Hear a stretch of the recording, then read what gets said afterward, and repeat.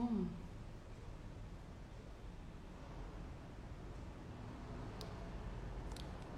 Halo semua. Wah, banyak juga ya. Hari ini kita mau bahas soal cara menggendong newborn. Kemudian kalau gendong newborn itu berapa lama? Terus juga yang kita mau bahas nanti kalau misalkan baby rewel di gendongan itu kita harus ngapain?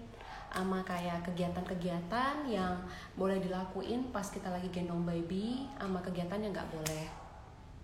Uh, nah,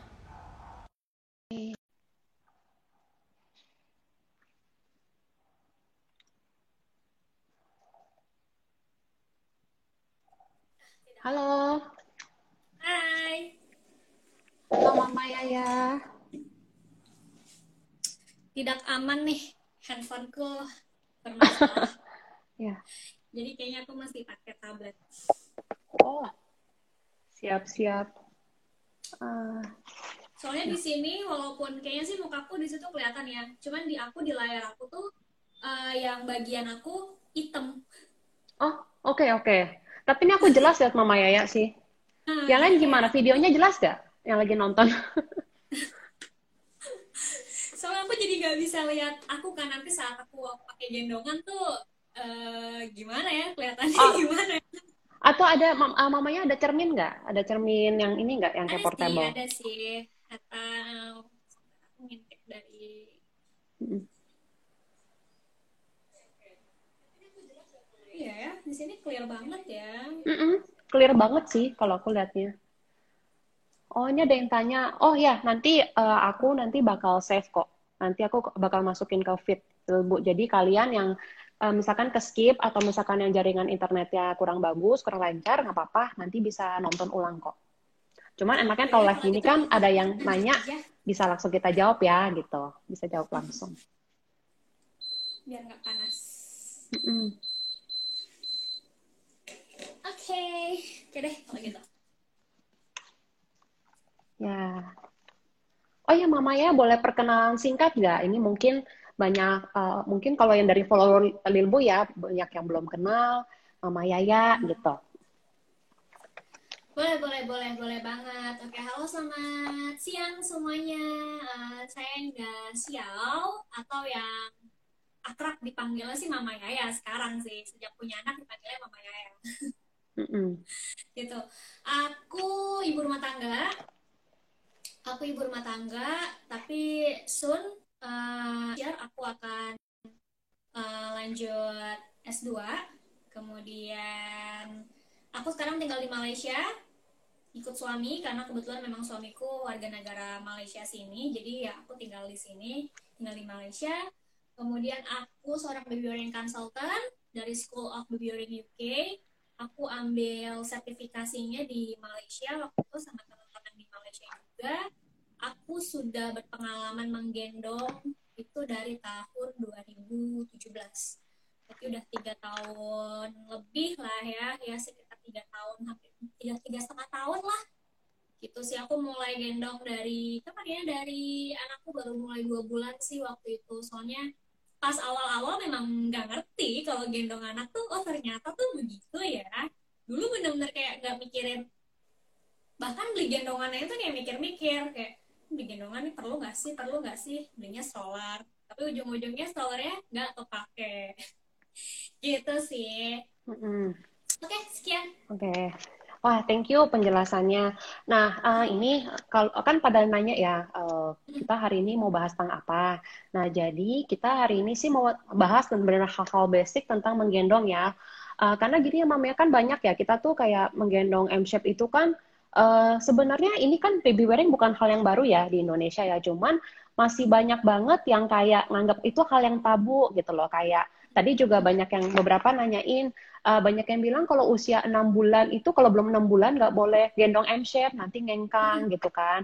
Terus kayak baby dari newborn tuh nggak boleh loh kayak kok kayak dipaksa sih gendong M-shape, gaya kodok itu kan nggak boleh gitu loh. Jadi masih banyak banget yang kayak mitos-mitos seperti itu gitu kan. Jadi banyak yang takut juga gitu loh. Padahal kan kalau misalkan di ortopedi sendiri tuh menggendong M-shape itu sangat bagus ya dan mencegah hip dysplasia juga gitu. Nah, jadi ini buat mami-mami lagi nonton, ini kan kebetulan ada Mama Yaya nih, nanti bisa jelasin langsung secara singkat dan bakal diajarin juga nih cara gendong newborn yang benar seperti apa gitu ya, Mam ya. Boleh banget. Mm-mm.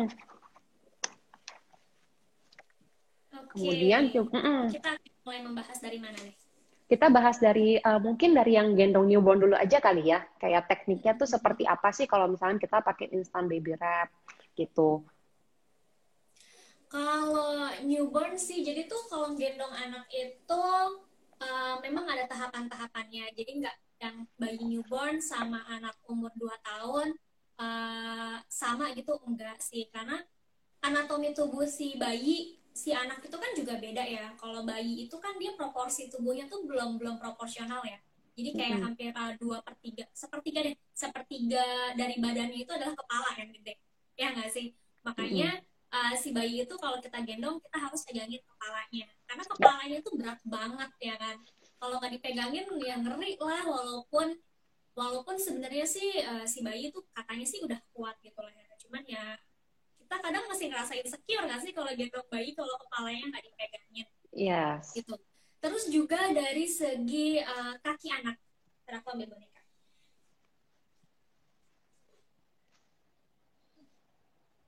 Ini si infant, si newborn.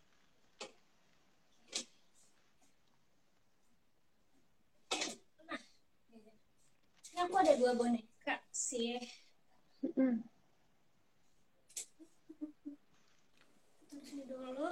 Nah, kalau yang ini sebenarnya ini bukan baby wearing doll. Yang ini bukan baby wearing doll, ini adalah boneka biasa. Mm-mm. Ini boneka biasa, tapi aku sudah modifikasi, jadi dia mirip banget kayak bayi asli kalau yang ini. Nah, Mm-mm. ini ukurannya beda ya, tuh. Yang ini lebih kecil. Karena rata-rata bayi newborn kan panjangnya sekitar 40 berapa? 40-an, 47 sampai 50-an sentimeter kan. Ini Mm-mm. kira-kira 50 cm. Jadi ini persis banget panjangnya kayak bayi newborn. Udah gitu Mm. kepalanya sengaja aku beratin. Jadi kepalanya oglek tuh.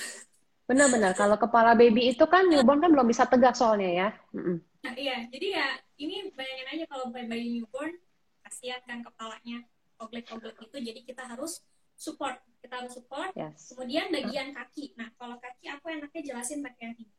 Kalau kakinya si newborn itu, kalau kita perhatiin, ketika ketika ditidurin aja, itu dia biasanya kakinya dia akan begini.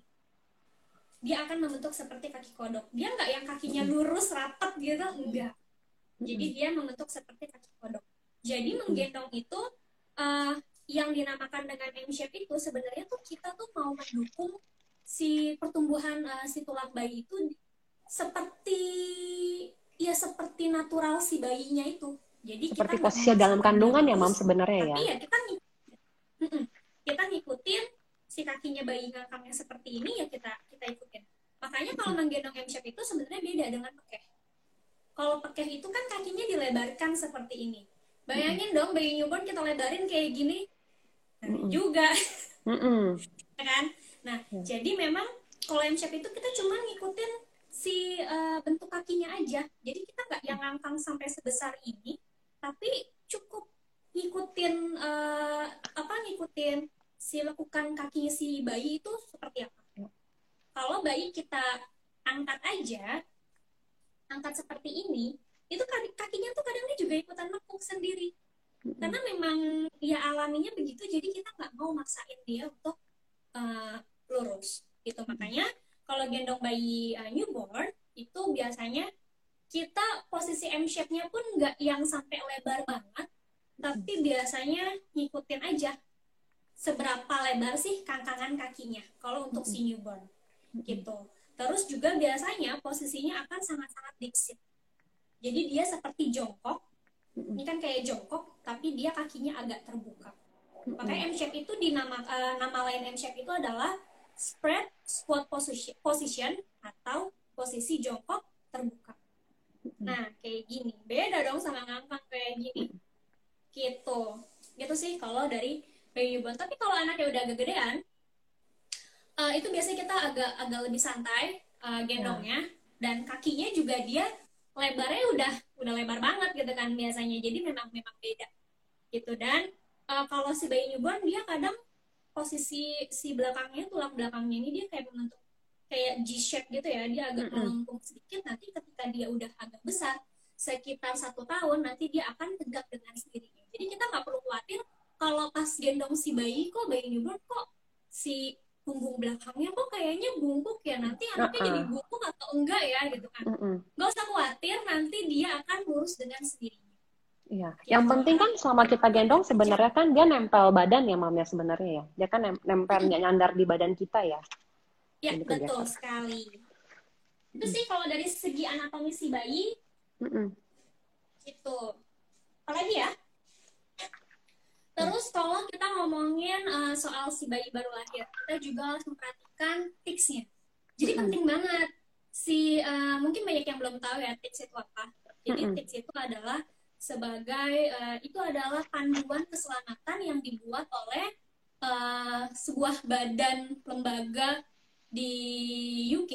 Itu dia waktu tahun 2000, tahun 2000 berapa ya? Aku lupa exact tahunnya, tapi kayak tahun 2000-an gitu. Mm-mm. Sekitar tahun 2000-an itu ada kasus kematian bayi di Amerika.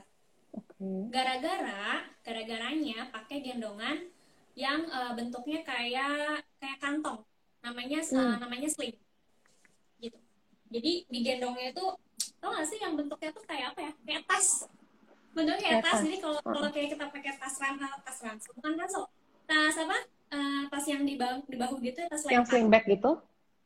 Sling bag. Nah, Uh-uh. namanya sling bag, benar-benar. Mm. Jadi gara-gara kasus si sling bag itu, ada bayi yang meninggal ketika digendong menggunakan sling bag. Kenapa? Kok bisa meninggal? Ya, kenapa? Mm-mm. Karena ternyata setelah diusut, itu karena jalur nafas si anak itu terhambat. Jadi si anak Mm-mm. tuh nggak bisa nafas di dalam gendongan itu. Nah, itu jadi dari situ, dari awalnya itu dari situ, akhirnya dibentuklah TICS itu sebagai panduan keselamatan ketika kita menggendong anak. Jadi supaya kita Mm-mm. tuh pas menggendong anak tuh nggak yang ngasal banget gitu, tapi kita tetap harus memperhatikan keamanannya. Jadi Mm-mm. awal dari si TICS itu sebenarnya mau menitik beratkan pada 2 hal, yaitu adalah bahaya bayi tidak bisa bernafas dalam gendongan, dan satu lagi adalah bahaya bayi terjatuh dari dalam gendongan. Makanya kalau kita beli gendongan-gendongan dari luar negeri tuh ya, biasanya kan kayak ada tulisannya apa sih namanya, hard Yang kayak caution warning ya. yang gitu ya. Warningnya itu Mm-mm. adalah fall hazard, dan juga Yes. yang satu lagi itu bahaya suffocation hazard itu. Mm-mm. Jadi memang karena dua ini penting banget. Jadi kita tuh jangan sampai menyesal karena kita mengabaikan 2 hal ini. Itu Mm-mm. makanya dibuat si TICS. TICS itu singkatan dari pertama adalah tight, erat. Jadi ketika kita gendong anak, gendongannya tuh nggak boleh yang longgar, nggak boleh yang kendor, harus tight. Karena kalau ketika gendongannya itu tight ya, aman, anaknya tuh bakalan kayak secure banget nempel di badan kita. Selain itu, tight itu juga bisa bikin ketika kita gendong tuh rasanya tuh lebih ringan. Coba Mm-mm. kalau gendongannya kendor. Kalau Ya, gendongannya kendor, ketika kita gendong anak tuh rasanya tuh berat banget. Pasti benar, beda benar, rasanya benar. antara tight dengan loose. Nah, Yes. kemudian yang in view at all times. Muka bayi tuh harus selalu kelihatan. Makanya kalau pakai sling bag itu, kan udah posisinya dia cradle seperti ini, mukanya ketutupan. Aku contohin pakai apa ya, biar enak. Kayak pakai jarik aja deh, Mm-mm. biar ada gambaran maksudnya tuh seperti apa sih Mm-mm. sampai si anak kok nggak bisa bernafas gitu. Mm-mm. Karena aku kebetulan aku nggak punya sling bagnya, kita Mm-mm. pakai jarik aja. Kita pakai jarik, terus gendongnya ala uol-uol gitu ya. Bisa nggak ya aku gendong uol-uol? Iya. Ya ampun, aku mau gendong Aku uol-uol tuh nggak tuh pernah loh yang gendong pakai jarik tuh nggak. Soalnya aku ada skoliosis, jadi aku nggak berani. So babyku Oke, berat. oke, oke. Aku dulu pernah diajarin sama mamaku, terus kayak nggak pernah berhasil gitu loh. Iya, Kayak iya, mamaku juga selalu kayak gitu sih. Kalau gampang gendong tuh banget pakai sih. jari. Oh, Mm-mm. ini kayak langsung kayak tuh, ya tuh bisa kan, gampang kan. Iya, Nah, iya. nah seperti ini, kira-kira seperti ini. Si sling bag itu dia juga posisinya seperti ini di dalam Mm-mm. gendongan. Nah, Mm-mm. jadi si in view at all times itu adalah si muka bayi itu harus kelihatan. Kalau muka Mm-mm. bayi nggak kelihatan ya, tutupan kayak gini, kita nggak tahu anak kita tuh masih nafas atau enggak. Benar. Makanya harus selalu terlihat. Walaupun kita mau gendongnya posisi cradle ya, Mm-mm. nggak apa-apa, gendong cradle tuh sebenarnya nggak apa-apa. Mm-mm. Asalkan muka si anak tuh kelihatan, jangan kita Mm-mm. tutupin kayak gini. Udah gitu ya, pakai topi, pakai bajunya tebel banget, pakai sarung tangan, pakai kaos Aduh. kaki, ya kan? Uh-uh. Jaket ditutupin pula, pengap pengap deh, ya kan? Nah, Apalagi kayak kita yang negara makanya tropis, panas banget. panas banget gitu. Nah makanya kalau di posisi kalau kita gendongnya posisi upright ya, tegak seperti ini, kita tuh lebih mudah untuk mengontrol si muka bayinya. Jadi bisa selalu kelihatan in view at all times. Kayaknya tuh nggak tutupan kayak gini tuh enggak. Gitu. Terus Mm-mm. yang ketiga adalah close enough to kiss. Si bayinya ini cukup dekat untuk kita cium. Nggak perlu lah sampai yang harus nempel sepanjang waktu gini. Enggak, Mm-mm. nggak perlu sampai segitunya. Jadi si bayi ini cukup dekat untuk kita cium. Sebenarnya kenapa sih harus cukup dekat untuk kita cium? Karena kita juga bisa dengan mudah untuk memantau muka si anak. Jadi ini saling berkaitan antara in view at all times dan close enough to kiss. Karena kalau bayinya jauh, kayak gini, jauh banget kayak gini, nih, kita mungkin ngelihatnya mantaunya juga agak susah, ya nggak sih? Uh-uh. Dan Ya. kalau bayinya nggak close enough, ya, segini nih, misalnya nih, segini, ya ampun tuh rasanya tuh kalau gendong anak udah 8 kilo aja tuh, nanti kita lama-lama jalannya akan gitu.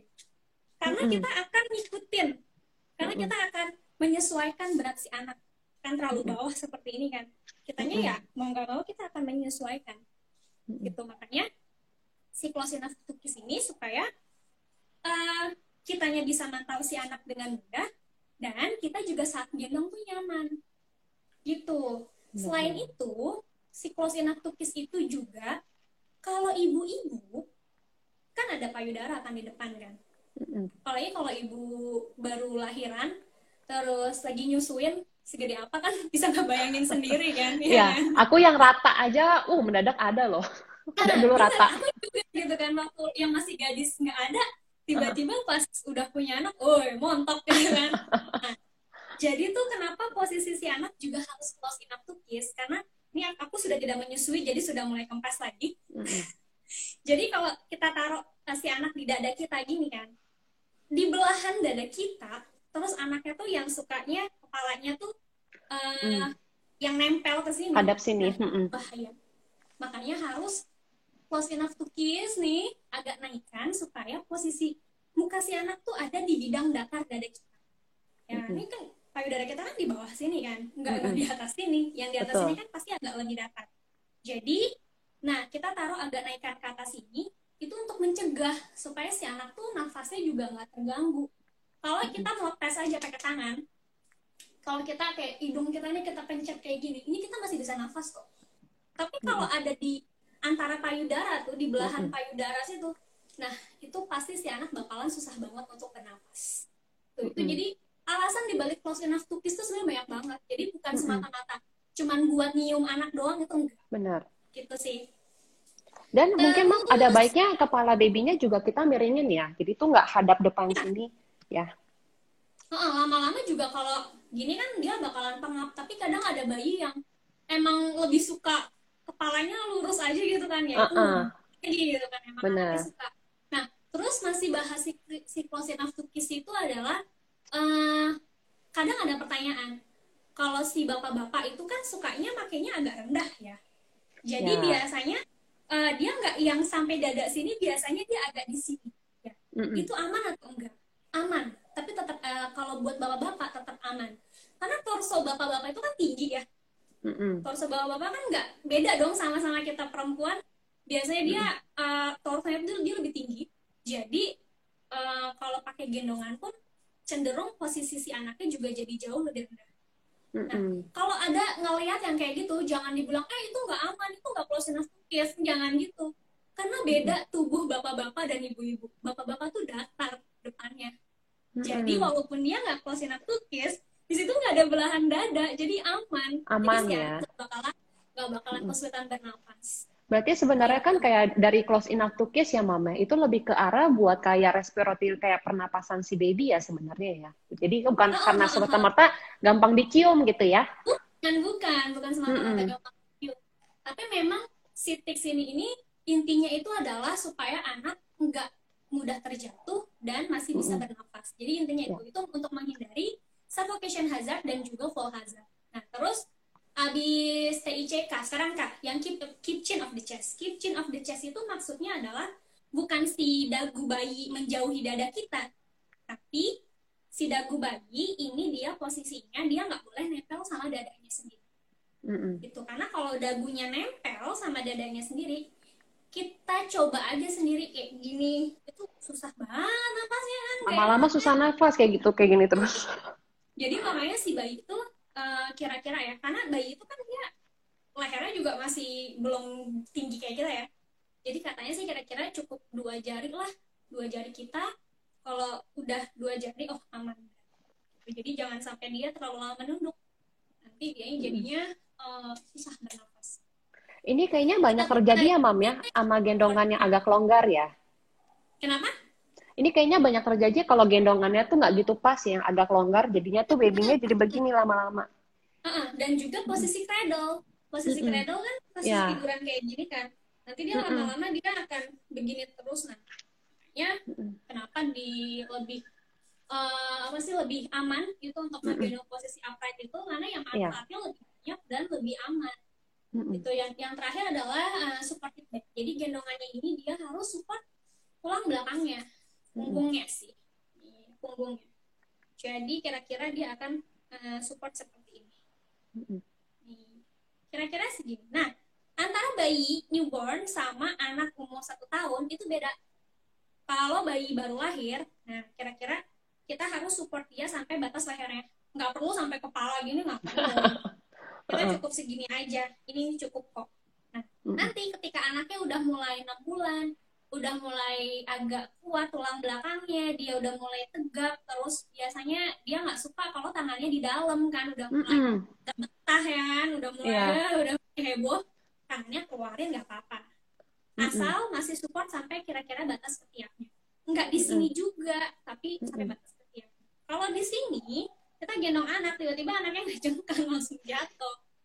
Modar Tapi langsung kalau ya. di sini ya, kalau di sini dia dia masih aman Mm-mm. gitu. Jadi di batas ketiaknya. Jadi mau pakai jenis gendongan apapun, mau pakai lilbu juga itu kalau anaknya udah mulai nggak betah gitu kan, tangannya di dalam, dikeluarin aja nggak apa-apa, tapi di batas ketiaknya Mm. gitu. Nah itu sih tentang keamanan menggendong, Mm-mm. tentang tips-nya gitu. Oke.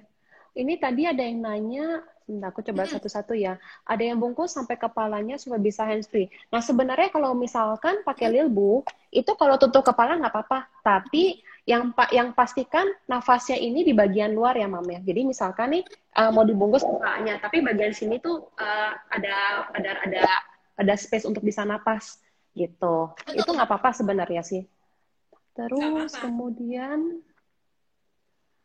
nah, kalau pakai lilbu pas menyusui dalam gendongan, nah ini sih sebenarnya emang nggak bisa ya. Jadi lilbu ini sebenarnya lebih ke arah buat menggendong, buat sambil hands free untuk bonding. Tapi kalau misal untuk menyusui sih, aku sarankan di luar gendongannya lilbu sih, karena memang posisinya itu tidak pas untuk sambil menyusui, Iya gitu. sih, benar banget. Kemudian ada yang nanya lagi nggak nih? Aku coba cek. Wah, ini siang-siang, ini anak-anaknya lagi pada bobo ya nih. Ini anakku juga lagi bobo nih, makanya pas banget jamnya.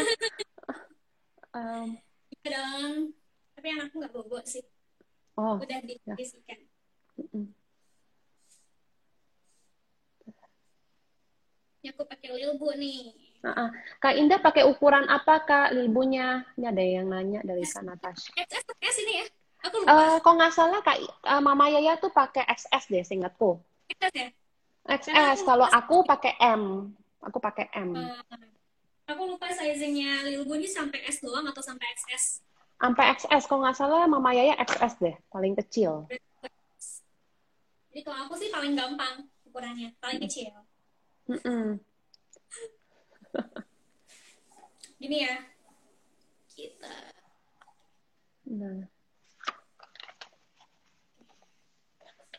Ih, enak banget. Nah, aku waktu itu aku sempat foto ya pakai pakai Lil ini, aku gendong ya Mm-mm. umur 3 tahun. Itu kayak masih anak-anak aja. Oh, Dia nggak yang 3 tahun kayak berarti berapa, Mam? 3 tahun. anak kecil sih, cuma 13 kilo. Oh, 13 kilo. Wow, ya, ya. Mantep. Tapi ya lumayan. Mm-mm. Gitu. Jadi, pertanyaannya itu ditutupin sampai kayak gini. Gak apa-apa kalau Mm-mm. mau ditutupin kayak gini kan, karena kadang kita kan juga mau melakukan aktivitas yang lain ya, kayak sambil Mm-mm. ya di rumah pasti banyak banget lah kerjaan di rumah ya. Ini aku Kayaknya nggak bener-bener habis-habis. ya aku bener-bener gak kelihatan ini udah M shape atau belum. Kira-kira sudah Coba sih, tak lihat. agak Itu, miring sih. Kan uh-uh. bonekanya ini kayaknya agak miring gitu kakinya, jadi susah. Mm-mm. Oke, nah Udah sih. untuk Nah, kayak itu gini kayak, ya, mm-mm. kayak gini tutupin, tapi jangan sampai kayak gini juga ya Uh-uh. kan, Nah, kalau kasihan. gitu ya nggak boleh ya. Uh-uh. Nah, gini kita bisa sebar kayak gini supaya si anak tuh tetap bisa bernafas. Terus tangannya tuh Mm-mm. posisi tangannya ada di samping gitu. Kayak gini enak juga. Tapi kalau kita anaknya lagi nggak tidur ya jangan diginiin, ngamuk Mm-mm. gitu. Kalau anaknya lagi tidur diginiin nggak apa-apa. Kalau anaknya mau pindah ya tinggal putar aja kepalanya. Karena misalnya dia mau ngadep sini, tinggal putar aja gini nggak. Mm. Pengen punya bayi. Oh ini ada yang tanya, ada lihat video artis pakai gendongan Lilbu terus posisi FFO. Kan beliau public figure tanpa Muna. Jadi gini, wah kalau kali nggak ikutan. Jadi gini, sebenarnya sih aku akan menginfokan sih. Jadi kalau misalkan memang ada yang kalau gini pada akhirnya kan aku nggak bisa memaksakan ya gitu kan. Cuman sih aku kasih tahu juga kalau misalkan posisi itu memang paling bagus itu facing in dan facing out itu kan kalau misalkan buat yang mau tanya-tanya soal ilmu aku selalu jelasin kalau misalkan posisi facing out itu hanya untuk disarankan ya untuk 6 bulan ke atas. Kemudian itu paling kurang lebih sekitar 15 sampai 20 menit aja di dalam rumah gitu. Jadi ya dan itu pun sebenarnya hanya untuk variasi aja karena kalau misalkan Mami mau cek kayak di Google itu pun juga banyak sekali informasinya ya. Jadi salah satunya juga buat mencegah overstimulus dan lain sebagainya kayak gitu sih. Dan sebenarnya lebih banyak manfaat itu dengan facing in ya sebenarnya ya gitu. Jadi mungkin Benar-benar. kayak banyak yang pengen facing out kayak oh anaknya bisa lihat ini lihat itu gitu. Tapi dengan terlalu banyak macam hal baru itu kan buat baby itu kan benar-benar new things ya. Jadi itu mereka perlu banyak sekali waktu untuk proses. Nah, jadi itu dampaknya tuh bisa kayak nanti jadi rewel pas mau bobo dan lain sebagainya sebenarnya sih. Gitu. Benar-benar. Aku setuju banget. Dan lagi ya, kalau misalnya kayak anak baru 3 bulan udah kita paksain untuk Mm-mm. menggendong front facing out, kita coba googling tentang baby vision. Mm-mm. Jadi tentang penglihatan si anak. 3 bulan itu dia udah bisa ngeliat atau belum? Jadi Mm-mm. bukan nggak bisa melihat dalam arti anaknya tidak bisa melihat, benar-benar tidak bisa melihat ya. Mm-mm. Tapi yang terlihat oleh si bayi itu sebenarnya kalau kayak di bawah 6 bulan itu masih ngeblur banget. Bahkan kalau bayi newbornnya kan masih black and white. Makanya kan kalau kita kan sering dikasih tahu ya kalau bayi newborn itu kita stimulasi matanya pakai kayak kartu-kartu yang black and white. Karena Mm-mm. untuk menstimulasi penglihatannya. Ya. Memang si newborn ini ya karena dia memang belum bisa melihat warna yang macam-macam tuh nggak bisa, memang black and white. Itu nanti Mm-mm. dia akan lama-lama dia berkembang.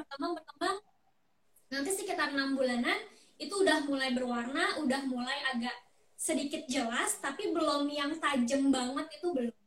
Nanti setahun dia baru benar-benar bisa melihat clear kayak kita ya, kayak orang dewasa.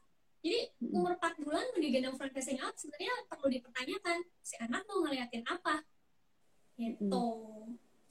Gitu sih. Semoga menjawab ya.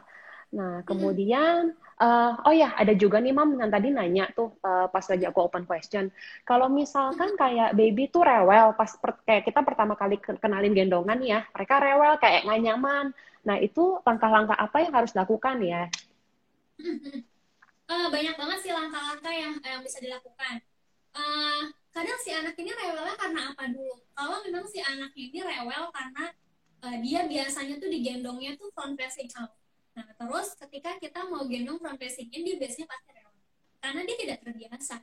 Dia terbiasa untuk menghadap keluar, tiba-tiba disuruh menghadap dalam, ya dia pasti akan rewel. Makanya aku dari dulu ya, sejak tahu tentang ilmu menggendong ini, aku sama sekali nggak pernah menggendong anakku untuk posisi front facing out kecuali pakai tangan gitu. Nah terus rewelnya lagi tuh karena apa? Kadang anak itu menangis enggak selalu minta digendong. Anak nangis itu kadang dia lapar, dia haus, dia mau nenen, atau dia mau mencari kenyamanan, ya kan, dia mau ngepeng gitu kan, atau dia mau kebelet pipis lah, atau dia pengen pup, atau popoknya basah, popoknya kenapa lah, atau dia merasa gerah, atau dia sedang tidak butuh digendong, atau dia lagi pengennya dia pengen tummy time aja gitu. Jadi kita harus cari tahu dulu nih si anak kenapa nangisnya. Kalau udah segala macam ya, udah udah kita susuin anaknya masih nangis, udah kita tummy time masih nangis itu kan, mungkin memang dia butuh digendong gitu. Tapi ketika kita gendong terus anaknya masih nangis aja, kita coba cari-cari, mungkin si anaknya ini dia mau nenen, dia haus, dia lapar, atau memang dia lagi nggak butuh digendong aja, dia pengen diajak bercanda, dia pengen diajak main gitu kan. Kalaupun kita gendong terus anaknya kita cuekin, ya pasti dia juga akan nangis. Makanya ketika kita gendong anak tuh sebisa mungkin kita juga berinteraksi supaya si anak itu juga nggak merasa bosan, nggak yang cuman ngeliatin mamanya aja, nih kok aku dicuekin, ya aku juga pengen ngobrol gitu sama mama gitu, tapi aku malah dicuekin. Iya. Kenapa mamaku main HP aja gitu kan. Nah, iya tuh, benar banget. Seperti itu gitu. Jadi si menggendong itu bukan cuman gendong terus dapat bonding, itu enggak. Jadi ketika Benar. menggendong itu kita harus berinteraksi, kita harus lihat matanya, kita harus kayak, walaupun tuh anak belum bisa ngomong, kita harus ngajak dia ngobrol ya, kayak itu Benar. lihat ya ada apa gitu. Walaupun bukan gendong posisi front facing out ya, dulu tuh aku sering banget kayak ke taman, walaupun gendongnya posisinya front facing in, ini harus pakai sasbel ya, harus ya. Nah, Mami ya, ini sudah diinfokan juga Mama Yaya kan. Aku tuh selalu ingetin ke customerku juga harus pakai sasbelt. Kalau enggak, itu kalau misalkan baby mendadak kepalanya ke belakang, pung, aduh, sudah deh, Ini kalau lagi pusing langsung. aku sering lihat suka pada gendongnya tuh tangannya dikeluarin posisi anaknya, terus udah gitu dia nggak support belakang ini, kadang tuh cuman begini doang.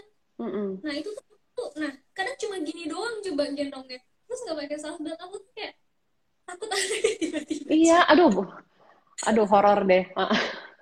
banget ya. Iya, jadi maksudnya apa ya, free hands-nya di kita pun jadi nggak dapat benefitnya kalau kita nggak pakai sasbelt juga sih ya. Dan juga untuk berat badan babynya sendiri juga bakal lebih ngerata di badan kita kalau kita pakai sasbelt sebenarnya. Lebih stabil, Bener nggak lebih cepat melorot juga gitu. Yes, bener banget. Nah, ini nih kalau aku nih biasanya dulu ya, kalau ke taman sama anakku Oh, dulu boleh tuh, ya. walaupun aku nggak pernah gendong dia front facing out ya. Jadi aku tetap gendong dia front facing in. Sering banget banyak yang nanya tuh, sorry, banyak banget yang nanya, terus gimana kalau anaknya tuh pengen lihat luar? Kalau digendong front facing in kan dia ngeliatnya nggak bebas. Ya jangan anaknya yang diputar, tapi kitanya yang muter. Jadi misalnya anaknya ngeliat kayak gini, kitanya muter. Kita effort dikit ya, Mama. Lihat apa? Oh, lihat ini. Oh, sebelah sini, dia mau lihat sebelah sini. Kita yang muter. Jadi bukan anaknya yang diputar ke depan, tapi kita yang muter, kita yang jalan-jalan. Nah, itu anak biasanya jadi tidak begitu rewel karena anak itu lebih suka kalau kita jalan daripada kita diam. Benar-benar. Kalau di dalam perut aja ketika kita masih hamil ya kan, itu kalau kita pas jam kita mau tidur, heboh kan dia gerak-gerak sana sini. Giliran pas siang, kita kan jalan-jalan ke sana ke sini, anaknya kok diem-diem aja ya, kok dia nggak Mm-mm. bergerak ya, giliran kita mau tidur aja. Karena memang si anak sudah terbiasa dari waktu dalam kandungan dengan gerakan-gerakan seperti itu. Jadi ketika Mm-mm. kita gendong, kalau anak kitanya diem aja, anak tuh nggak suka. Jadi kita Mm-mm. harus bergerak terus. Gitu. Jadi kalau Benar-benar. anaknya well, coba kita sambil jalan, kita sambil naik turun tangga, katanya sih gitu ya. Tapi lumayan tuh bikin kurus tuh kalau naik turun tangga. Iya, benar-benar. Aku juga kalau misalkan kayak gitu sambil gendong, aduh, dia kalau lagi diem nggak mau kan, ya udah aku ajak gendong sambil ngapain, sambil ngepel, ntar bersihin apa gitu, lebih anteng gitu. Benar-benar. Jadi memang banyak banget hal yang bisa kita lakukan ketika si anak tuh menolak nggak mau digendong. Yang Mm-mm. pertama tadi ya kita harus biasakan dulu menggendongnya posisinya seperti apa. Terus ya kita juga mesti jalan-jalan gitu. Jangan diam aja, terus kita ajak ngobrol, terus kita kasih tahu, kita cari tahu dia butuhnya apa. Terus juga kadang tuh si anak itu punya preferensi gendongan. Jadi kalau Mm-mm. gendongan baru, biasanya tuh si anak suka nggak mau. Oh Karena iya. asing, karena asing kan. Mm-mm. Apalagi gendongan baru datang, belum Mm-mm. dicuci, udah kita pakai aja. Mm-mm. Ya, ini bau gendongan apa ini? Nggak Ini familiar bau ya jadinya ya. nggak Mm-mm. familiar. Jadi coba gendongannya kalau masih baru dicuci dulu pakai Mm-mm. deterjen yang biasa kita pakai. Nggak perlu yang ada pewangi-pewangi yang sampai wanginya Iya. semerbak, nggak perlu. Mm-mm. Tapi yang penting tuh ya gendongannya tuh udah nempel sama bau kita gitu kan, udah dicuci, terus gitu kita pakai dulu, kita bawa tidur Benar. juga nggak apa-apa, jadi alas tidur kita juga nggak apa-apa gitu. Biar baunya Terus ngeresep ya. ya yang penting bau kita tuh meresap dulu gitu kan, Mm-mm. walaupun bau-bau asam kecut gitu tapi anak suka. Ya kan. Iya, Nah iya. itu jadi gendongannya juga harus kita kondisikan dulu supaya Mm-mm. dia familiar sama baunya. Itu Mm-mm. sih, apalagi ya kira-kira supaya si anak eh, mau digendong, itu aja sih kalau dari aku. Mm. Yang penting kita perkenalan dulu ya. Mungkin kayak first attempt gitu kan, first trial nggak bisa ya kita coba nanti kalau moodnya lagi bagus kita perkenalan lagi gitu ya. Soalnya Yes. beberapa customerku juga sih kayak ada beberapa yang awalnya kayak babynya nggak mau karena nggak biasa gitu kan. Tapi setelah beberapa kali coba 3 kali, nah itu sudah mulai terbiasa gitu. Jadi memang Benar-benar. harus sabar-sabar ya Mam ya. Iya, jadi jangan Gitu. jangan mentang-mentang kayak baru coba terus anaknya nggak mau langsung jual gitu. Jangan. Juga harus coba-coba beberapa kali coba dulu gitu. Kayak Mm-mm. beberapa kali lah. Mungkin memang si anaknya lagi nggak mood. Dan ketika kita mencoba gendongan, itu kita harus si anak itu dalam kondisi yang benar-benar happy. Jangan ketika si Mm-mm. anak tuh lagi rewel-rewelnya, kita nyobain Ya. gendongan. Udah deh. Kita pasti Mm-mm. bakalan trauma gendong anak. Iya, iya, benar-benar. Ama ini Mam, tadi tuh ada juga yang nanyain gitu kan, sebenarnya boleh nggak sih kayak contoh nih, misalkan gendong baby sambil naik motor, atau misalkan pakai gendongan baby, misalkan sebagai penumpang nih dalam mobil gitu loh. Jadi kayak kegiatan-kegiatan apa aja sih yang selama kita gendong baby tuh kita boleh lakukan, dan apa sih yang nggak boleh dilakukan pas saat kita menggendong gitu. Oke, kalau dalam kendaraan, mau pakai motor, mau pakai mobil, mau pakai sepeda, kita mau naik skuter, kayak itu nggak boleh. Karena memang gendongan ini memang tidak didesain untuk sebagai alat keselamatan berkendara. Benar. Ada satu video itu dari uh, biro keselamatan biro-biro keselamatan gitu. Ada videonya di YouTube juga banyak beredar itu tentang uh, ada yang ngetes dalam mobil, si ibu menggendong si bayi pakai gendongan. Tapi ini bukan orang beneran ya, tapi dummy gitu, tapi dummy yang memang Mm-mm. menyerupai kayak tulang-tulangnya juga apa sih, kayak sendi-sendinya kayak menyerupai manusia lah. Terus dalam gendong anaknya digendong, posisinya kalau nggak salah itu front facing out atau front facing in gitu. Nah terus kan sengaja ya, memang untuk tes, jadi memang sengaja mobilnya itu memang sengaja ditabrakin gitu untuk melihat si gendongan ini sebenarnya aman nggak sih. Nah, yang terjadi itu adalah gendongannya itu walaupun katanya itu kuat untuk menopang sampai berat 20 kilo ya kan kadang kan suka ada kayak ini gendongan ini aman sampai 20 kilo sampai 25 kilo gitu, Tapi ketika terjadi kecelakaan, itu beratnya itu bisa berkali-kali lipat. Jadi ketika itu ada hitungan fisikanya, yang mana aku tidak mengerti fisika. Ya. Jadi aku tidak bisa menjawab rumusnya apa, karena fisika dulu remedial. Jadi ketika digendong itu, ketika terjadi kecelakaan, berat si anak itu dia akan berkali-kali lipat. Nah, jadi ketika terjadi kecelakaan ini, si anak kan dia tiba-tiba akan ke depan gini kan. Kalau kecelakaan ke depan, dia akan kelempar. Nah, anak yang tadinya beratnya cuman 5 kilo misalnya, itu tuh bisa berkali-kali lipat, tuh bisa sampai 10 kali lipat gitu ketika terjadi benturan. Jadi si gendongan itu dia tidak bisa menopang beratnya. Yang terjadi adalah gendongannya putus. Gendongannya putus, anaknya kelempar. Makanya, jadi memang gendongan itu tidak didesain untuk keselamatan dalam berkendara. Kalau pakai mobil, itu sudah wajib banget pakai car seat. Aku sudah memulai pakai car seat itu nggak dari bayi lahir banget sih waktu itu, karena dulu memang nggak tahu apa-apa. Aduh, dulu aku nggak tahu apa-apa.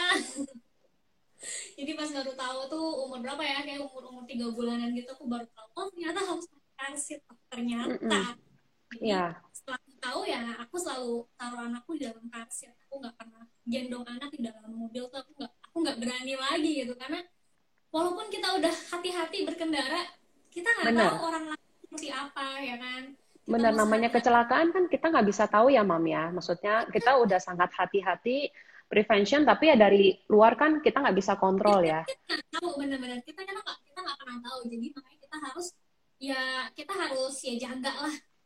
Kita pun sebagai orang dewasa, kita juga harus memberi contoh kepada anak. Jangan lupa pakai seat belt, walaupun duduk di belakang gitu. Jadi walaupun kita duduk di belakang, itu seat belt itu harus. Jadi aku tuh kalau duduk di mobil aja, kalau sama anakku langsung kayak, Yaya Yaya duduk di kursi dia kan, Yaya duduk, Mama seat belt. Dia harus dia udah bisa ingetin aku untuk pakai seat belt walaupun aku duduk di belakang gitu. Jadi kita juga harus kasih contoh. Nah, itu kalau di mobil. Gimana kalau di motor? Kalau di motor itu sama aja, walaupun cuman jadi yang dibonceng. Karena memang sebenarnya motor tuh lebih bahaya ya nggak sih sebenarnya?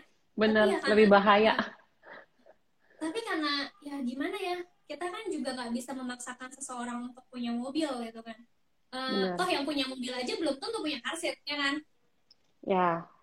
Atau mungkin ya memang nggak ada yang bisa dititipin ya, dan maksudnya mungkin apa suami istri harus keluar gitu kan. Tapi sebenarnya memang kita sangat sama sekali tidak menyarankan untuk menggendong baby pakai gendongan apapun sebagai penumpang dalam mobil ataupun di motor. Itu kita sama sekali ya, naik sepeda pun tidak gitu ya sebenarnya, karena sangat beresiko sekali sebenarnya buat si baby tersebut.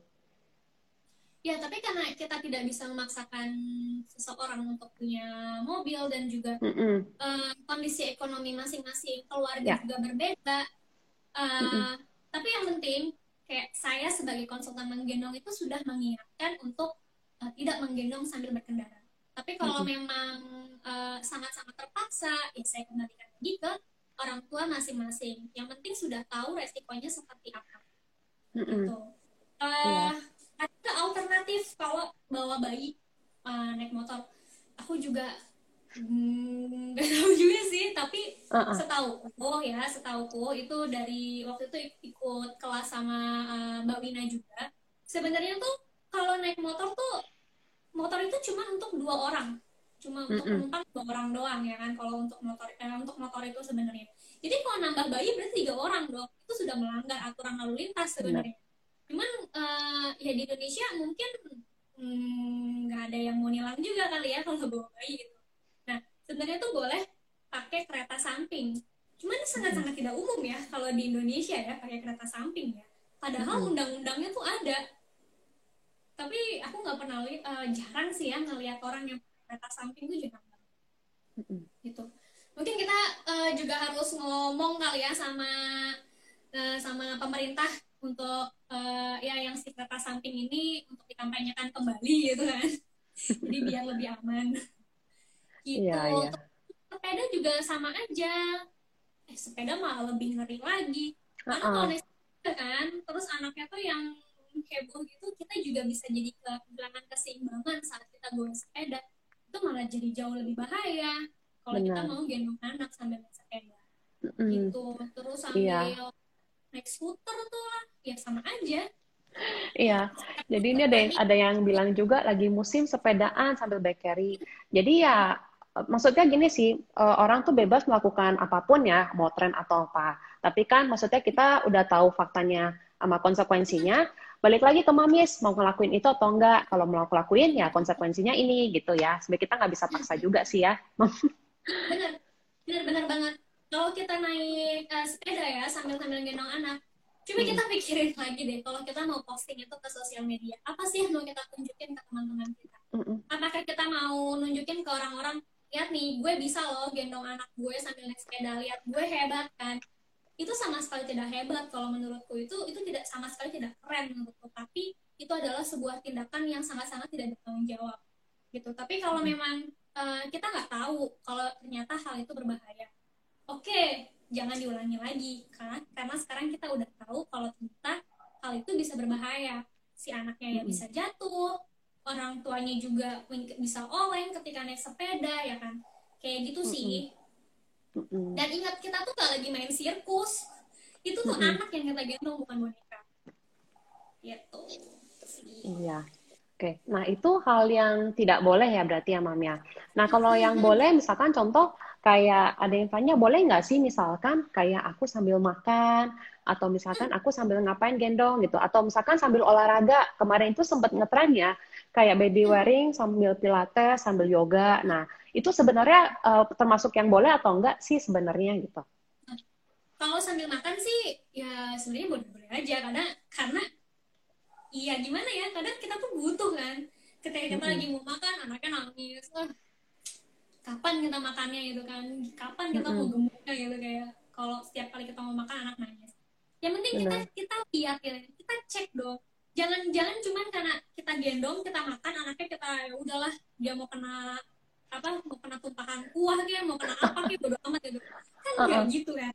Kita makan Ya, kan juga pasti hati kan, begini makannya ya ya. kan, Sama mungkin dicicil. jangan yang terlalu panas kali ya, Mam ya. Kayak kalau lagi minum panas atau yang makan panas, mungkin itu nanti dulu tunggu agak dinginan, takutnya nyiprat ya kaget. Hati-hati deh, tapi kalau kita lagi makan Heeh. mie instan gitu kan, suruh gitu kan, terus Terus kuahnya dikit. basah guyur.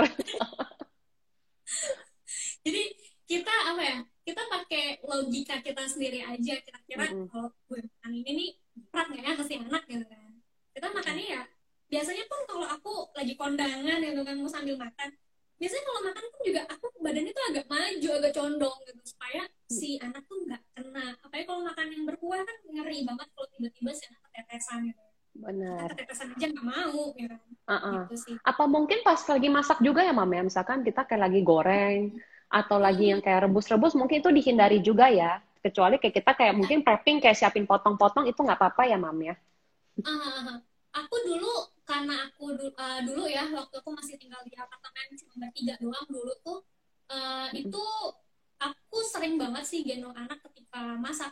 Tapi ya Mm-mm. aku sendiri aku sadar kegiatan ini mungkin akan berbahaya. Nah jadi aku tahu nih kira-kira kapan aku boleh gendong anak, kapan aku nggak boleh gendong. Jadi kalau ketika aku lagi goreng cumi asin gitu, aku nggak mungkin lah gendong anak. Aku aja pas gendong cumi asin tuh takut. Bisa nyiprat-nyiprat kan tangan kita? Itu Heeh. aku mesti pakai show gitu, jadi supaya Mm-mm. minyak nggak kemana-mana gitu. Jadi ya aku kalau lagi masaknya yang apa sih yang ringan-ringan gitu, nggak yang sampai heboh banget, ya aku gendong anak. Oke, biasanya aku akan gendong di belakang, karena kalau gendong di depan aku ya takut lah gitu kan. Paling Mm-mm. aman sebenarnya gendong di belakang kalau kita mau sambil masak. Tapi masaknya pun Mm-mm. juga jangan yang heboh-heboh, dan perhatiin Ya. si anaknya. Kalau anaknya tuh udah mulai tangannya suka gerayangan kemana-mana ya, Hmm. hati anaknya suka ngambil apalah, ngambil inilah. Hmm. hmm, karena kejadian di aku. Oh, oke. Jadi aku bisa bilang gitu karena kejadian di aku. Si anaknya hampir ngambil aku lagi nyiapin sayuran, dia ngambil sayurannya gitu. Untung aja bukan pisau yang diambil, kalau pisau Ya, yang diambil ya. bahaya banget. Jadi Hmm. kita juga harus cek kondisi sekeliling dapurnya ini kira-kira aman atau enggak. Kalau memang Mm-mm. nggak aman, ya udah jangan dipaksain gendong. Mm-mm. Ya sekarang udah ada GoFood, Iya, udah ada Grab, benar. tinggal order aja. Gampang ya, tinggal pesan banyak promonya lagi. Hmm, itu sih kalau lagi masak. Terus tadi pertanyaannya kalau lagi olahraga ya, Mm-mm. ada nggak sih kegiatan olahraga yang boleh kita sambil gendong anak? Sebenarnya banyak. Kayak kita jalan sore, jalan pagi itu yang lagi di trending kan sama Mbak Nur dan juga sama Mbak Wina ya, yang setiap Mm-mm. pagi jalan pagi 30 menit itu oke banget, itu konsepnya keren banget. Tapi aku nggak bisa untuk jalan pagi setiap hari karena belum bangun. Jadi aku pindah ke jalan sore. Itu Mm-mm. boleh banget sambil gendong anak. Apa sekalian juga melatih kekuatan kita ya kan, melatih stamina kita. Itu boleh banget sih, anak juga jadinya lebih apa ya? Dia bisa sambil lihat-lihat sekeliling daripada di rumah terus kan juga bosan. Jalan nggak apa-apa, tapi gimana kalau jogging? Nah, kalau jogging itu kita harus hati-hati. Kalau anaknya masih bayi banget ya, Mm-mm. aku mau show you something. Ketika lagi jogging, kalau kita mau jogging, apalagi kita kan sekarang kan tren banget ya, apa tuh yang maraton lari 5K 10K gitu kan. Mm-mm. Biasanya kalau bawa anak, kalau lagi lari kayak gitu lebih disarankan itu pakai stroller gitu, jadi nggak gendong anak. Kenapa? Karena kalau anaknya masih kecil banget ya, kita gendong kita lari, ini kepala anak, badan anak tuh kayak naik turun gitu. Bayangkan Mm-mm. kita sendiri kayak naik turun gitu, pusing si bayi Iya, gimana. Nah itu apalagi kalau kita back carry ya. Mungkin kalau anak yang udah agak gede kayak anak umur setahunan, dia kalau kita lari gitu dia mungkin happy karena dia kayak merasa lebih apa ya, pasti happy deh biasanya. Tapi kalau anak yang lebih kecil itu kita mesti hati-hati. Ketika kita mm-mm. lari nanti anaknya dia akan naik turun seperti ini. Nah, gimana sih anaknya, kira-kira Benar-benar. dia nyaman atau enggak gitu. Mm-mm.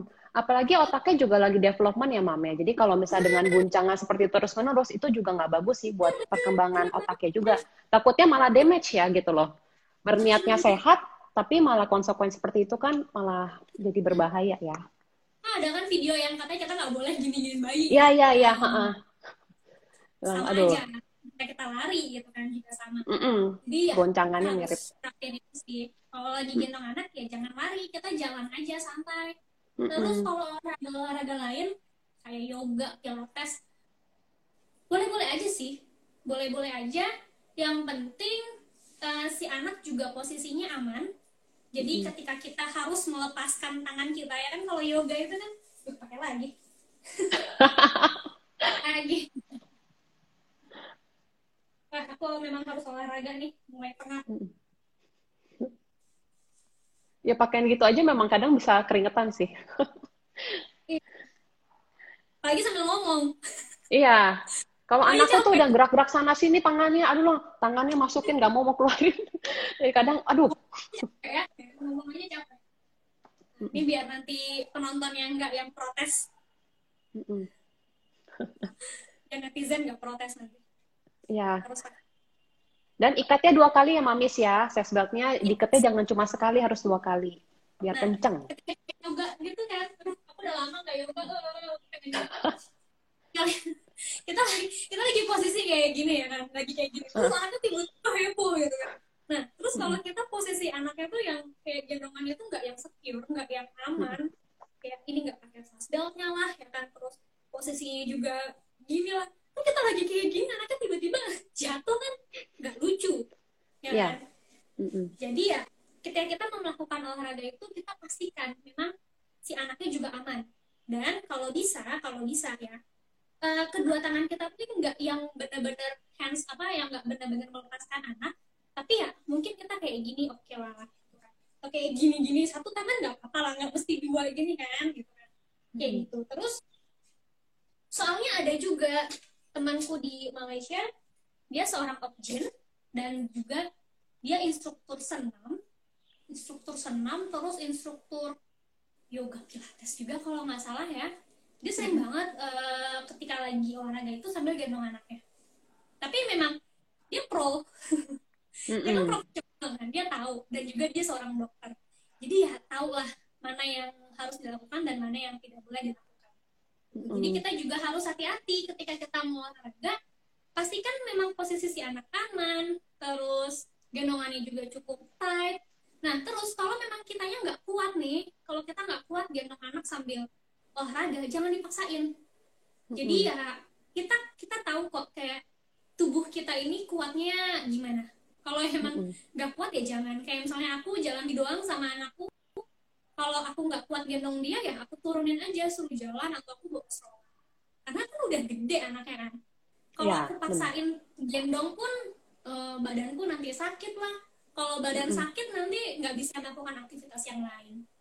Gitu, Mm-mm. itu sih. Benar-benar. Ama ini mam kayak ada misalkan lagi pakai gendongan baby, terus dia kayak nunduk gitu loh, kayak agak kayak tengkurap, terus kayak Iya, telentang. Nah itu sebenarnya boleh atau enggak ya gitu. Jadi maksudnya kita biar clear juga nih sama mamis-mamis yang lagi nonton gitu kan. Sebenarnya posisi kayak gitu boleh nggak sih? Lagi gendong baby, kitanya kayak tiduran, terus kayak tengkurap gitu, kayak telungkup gitu loh, ngambil barang misalkan telungkup gitu. kalau kalau sambil ngambil barang sih memang sebaiknya kita nggak yang nunduk gini ya, karena Ah, nanti itu pengaruh pada tulang belakang kita. Tapi benar. kita kayak jongkok ngambil. Itu memang Mm-mm. kayak apa ya, postur-postur yang Posisi harus. punggungnya lurus ya pas kita turun itu ya. Mm-mm. Kalau kita kayak gini nanti pas bangun, aku sakit pinggang. Itu hati-hati. Terus kalau lagi olahraga pun kayak misalnya kita mau push up, kasihan nanti anaknya kejedot Ya. jedot lantai kan kalau kita kayak push up Uh-uh. gitu kan, atau Mm-mm. posisi itu kayak down dog gitu kan kalau lagi pilates itu mungkin harus dihindari juga ya, Mm-mm. gitu Ya. sih. Uh-uh. Oke, ini sama yang terakhir ini, Mam, ada yang tanya, gimana caranya kita kasih tahu ke orang sekitar kita yang menganggap cara gendong kita pakai lilbu ini adalah cara gendong yang nggak benar, karena anak masih 4 bulan. Hmm. Nah, ini balik lagi sih ya, kita kan nggak bisa mengontrol apa yang akan orang omongin ke kita gitu kan. Kadang kita kasih fakta panjang lebar dari A sampai Z gitu kan, dari WHO sekian-sekian pun belum tentu mereka mau mengerti gitu sih. Jadi ya, basically omongan orang nggak ada habisnya sih ya Kak. Ya Mom, jadi ya Benar-benar. kalau menurut aku sih ya, kalau memang tidak perlu ya nggak usah sih kita capek-capek menjelaskan ke mereka ya. Kita kasih tahu kalau mereka nggak mau mengerti atau menganggap yang mereka believe itu sudah benar, ya sudah.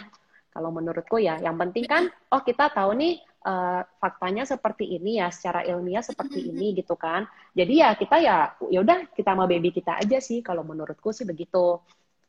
Mamanya Ya ada sama, tambahan? sama aku juga sama kayak gitu. Kalau memang orang itu nggak bertanya ya nggak usah dijawab. Mm-mm, Kan kadang kan orang ngomong itu bukan bukan pertanyaan yang harus kita jawab kan, kadang dia mm-mm, cuman kayak ih kok gendongnya kayak gitu nanti anaknya kayak gini-gini. Itu kan bukan mm-mm, pertanyaan kan, itu tuh kayak sebuah pernyataan. Jadi ya kalau dia tidak bertanya tidak perlu kita jawab gitu, kecuali dia nanya kok anaknya digendong seperti itu emang aman ya, baru kita coba jelaskan oh memang gendongan yang seperti ini memang lebih dianjurkan gitu. Tapi kalau memang mm-mm, orangnya yang julid gitu kan, yang itu udah nggak usah ditanggepin gitu. Dan kita juga mm-mm. harus tahu siapa yang ngejulitin kita tuh siapa. Kalau mertua atau orang tua kita sendiri gitu kan, coba kita jelaskan pelan-pelan. Jadi jangan jangan kita gasin gitu ya, nanti malah cekcok hubungan rumah tangga, nanti runyam nanti. Jadi ya kita mesti hati-hati ngomongnya. Kalau sama tetangga ya cuekin aja. Kalau sama teman kasih link aja, ini lu baca sendiri. Atau kalau sama saudara kadang ya saudaranya yang gimana dulu, kalau saudaranya kan yang agak-agak rese gitu ya cuekin aja, gitu sih. Mm-mm. Gitu. Ya, semoga menjawab ya. Wah ini nggak berasa udah 1 jam. Thank- Iya, thank you banget ya Mama Yaya waktunya ngobrol-ngobrolnya. Nanti buat kalian semua kalau misalkan kayak Mam mau dong kayak kita mau topik live lain lagi dong, kayak mau bahas tentang apa, nanti tinggal DM aku aja. Nanti coba aku bakal rangkum ide-idenya dan aku bakal coba atur waktu buat bikin live IG lagi. Gitu ya. Sekali lagi thank you Mama Yaya. Kalau misalkan ada yang kayak mau konsul atau mau tanya-tanya, bisa juga langsung ke IG-nya Mama Yaya ya. Tadi aku udah taruh Ya, di ya. story. Ya, Oke. ya. Thank you so much. See you. Dadah, Mam. Bye.